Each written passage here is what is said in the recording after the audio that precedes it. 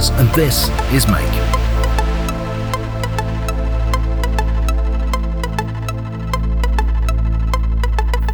Now, if there's one story every single person that's run a business or has ever worked for themselves will be able to tell you, it's a horror story about not being paid. And hell, I've got more than my fair share. The guy from the firm that threatened to rough up my business partner when he had the audacity to suggest that we should be paid for the work before giving it to them to publish. The endless checks that were in the post only to be lost, leaving you waiting for another check that was of course posted over a weekend that wouldn't arrive till the following week, and even then it probably wouldn't cash. Even the club promoter that got a flick knife out when I asked him about his massively overdue bill. Now, it can be a nightmare, but it doesn't need to be. There are shortcuts and good housekeeping tips that can keep you out of trouble, can keep you solvent, and perhaps more importantly, keep you sane, because the stress of not being paid is by far the worst element of having poor cash flow. So let's get down to it. First, be clear about what your costs are up front. Don't agree to do open-ended work, and don't rely on having simply posted your rate somewhere on a website. Talking about money can be really awkward, but it's a skill that you need to learn if you want to be taken seriously. Make sure there's a document between you and your potential client saying what you're going to do for them, and importantly, what they need to provide to you in order for you to do the job, and on what timescales and the budget you'll be doing it for. If it's a granular project, make sure it's to the point of making the assets need to be delivered on time, that they have responsibilities to you and you have responsibilities to them. And if you think it could be the sort of project where there's the possibility of delays, be clear about who's responsible for them, how overruns in budget and time are calculated and adjusted, and at what stage you'll tell them about the additional costs if that event should occur.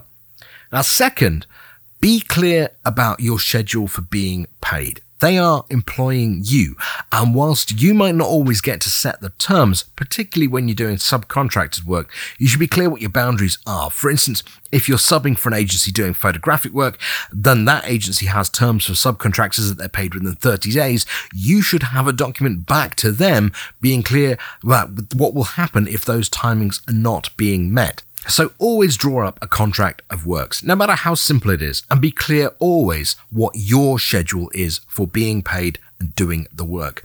Don't be afraid to ask for a deposit, and never shy away from having payments in tranches. That way, you're covering your back all the way, and you're setting lines in the sand that mark phases of the work.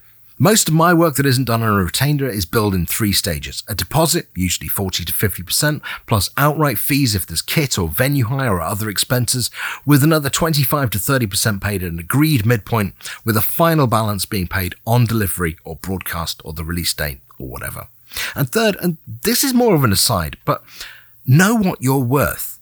It's been my experience over the years that clients that haggle, they're clients that promise new work down the line for a cheap deal now, those clients that penny pinch and panic, they're always going to be trouble. Yes, that 7-letter word, trouble. They will be it, I guarantee. The ones that pay you the most, that pay your rate without a nary a thought, they are the ones that will pay you on time. Don't have revisions and they'll let you get on with it. Why?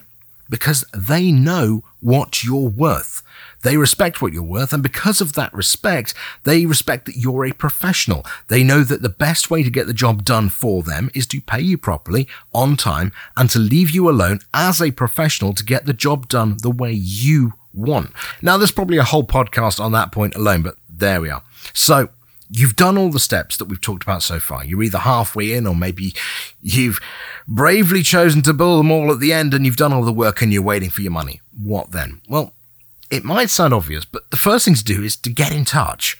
The people that you're dealing with are human. They're busy. They've got shit going on in their lives as well. And it's amazing how many times you can work it up in your head that you're being screwed, only to drop them an email or a call and to get an immediate apology and payment that moment. Don't build it up. Don't catastrophize. Communicate.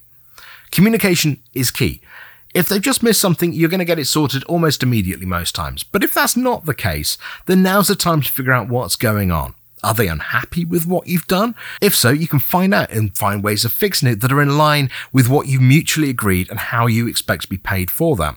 If it's not something you've done, ask how you can help. Remember, Just as we're talking about not being paid here, the person you're working for might well also have the same issue. Approaching the issues with a view to getting paid yourself in a way that they can afford in the quickest way possible and allowing them to be open with you about that will, well, in my experience at least, clear up almost all of your payment issues. You know where they stand, they're not hiding in a closet from you hoping you'll go away, and everyone can get to the end of the contract in a state where they're able to work together in future. That is your best option here. And it's the one so many people forget. You leap immediately to threats, to debt collectors, to removal of content, or 1,001 other overreactions. So you're far more likely to end up in a situation where you overreact, where the whole situation drags on, there's bad feeling all around, and you don't get your money anywhere near as quickly as you do if you were to communicate. Now, all that being said, there are of course times when communication doesn't work. Now, normally you've got a good idea beforehand that the person or the company actually hasn't behaved well. People can be dicks, let's not forget that. So them not engaging with you at this stage often doesn't come as a grand surprise. So what can you do? Well, again, my advice is don't overreact. If you haven't delivered the work yet, hold on to it. They'll normally come around quickly enough. If, God forbid, you've given them the materials, then one, shake your head, but think about having a word with yourself in the mirror so you don't make that mistake again. But then once you've done that, send them a clear note that you've retained copyright and they are not to use, or if they're already using, to cease using it immediately. Then re-invoice them. Now make sure that invoice goes to their accounts department as well as the person you're dealing with. Make it clear what is still owed, and make it clear that it's overdue and, importantly, now accruing interest. Here in the UK, you can look up the interest amount small businesses charge on the .gov.uk website. It's the same in Europe, and in many other territories, you're charging a percentage over base. Don't stop trying to communicate, but if you're genuinely being ignored, don't start dropping offers. That time has long passed. So, do you go nuclear? Well, as I said earlier, I personally think that you should keep issues like this private in the first instance.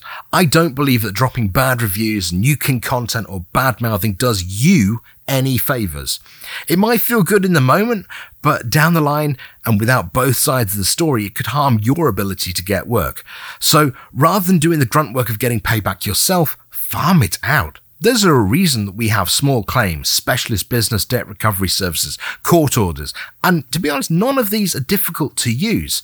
And while it might take a bit of time to do, personally I found they're the best way to deal with that 1% of contracts that go spectacularly south. And they're the most reliable way of getting paid when every other avenue has been exhausted. Now, I've been in business for myself since I left high school at 17, and despite what the opening of this episode may have said, those stories from my history are wild, outfield exceptions. They're not the rule. Most issues with payments are easily solved with good communication throughout the project.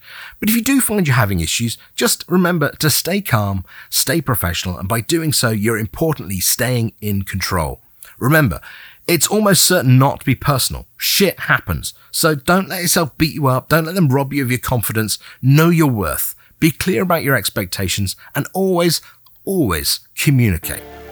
Now, if you'd like to talk more about your lived experience as a creative, drop us a DM. And if you're not already, subscribe today. Follow the links to our socials for more and tell your creative friends about Make so you and they can join us in the next episode. Until next time, I'm Neil Evans and this is Make.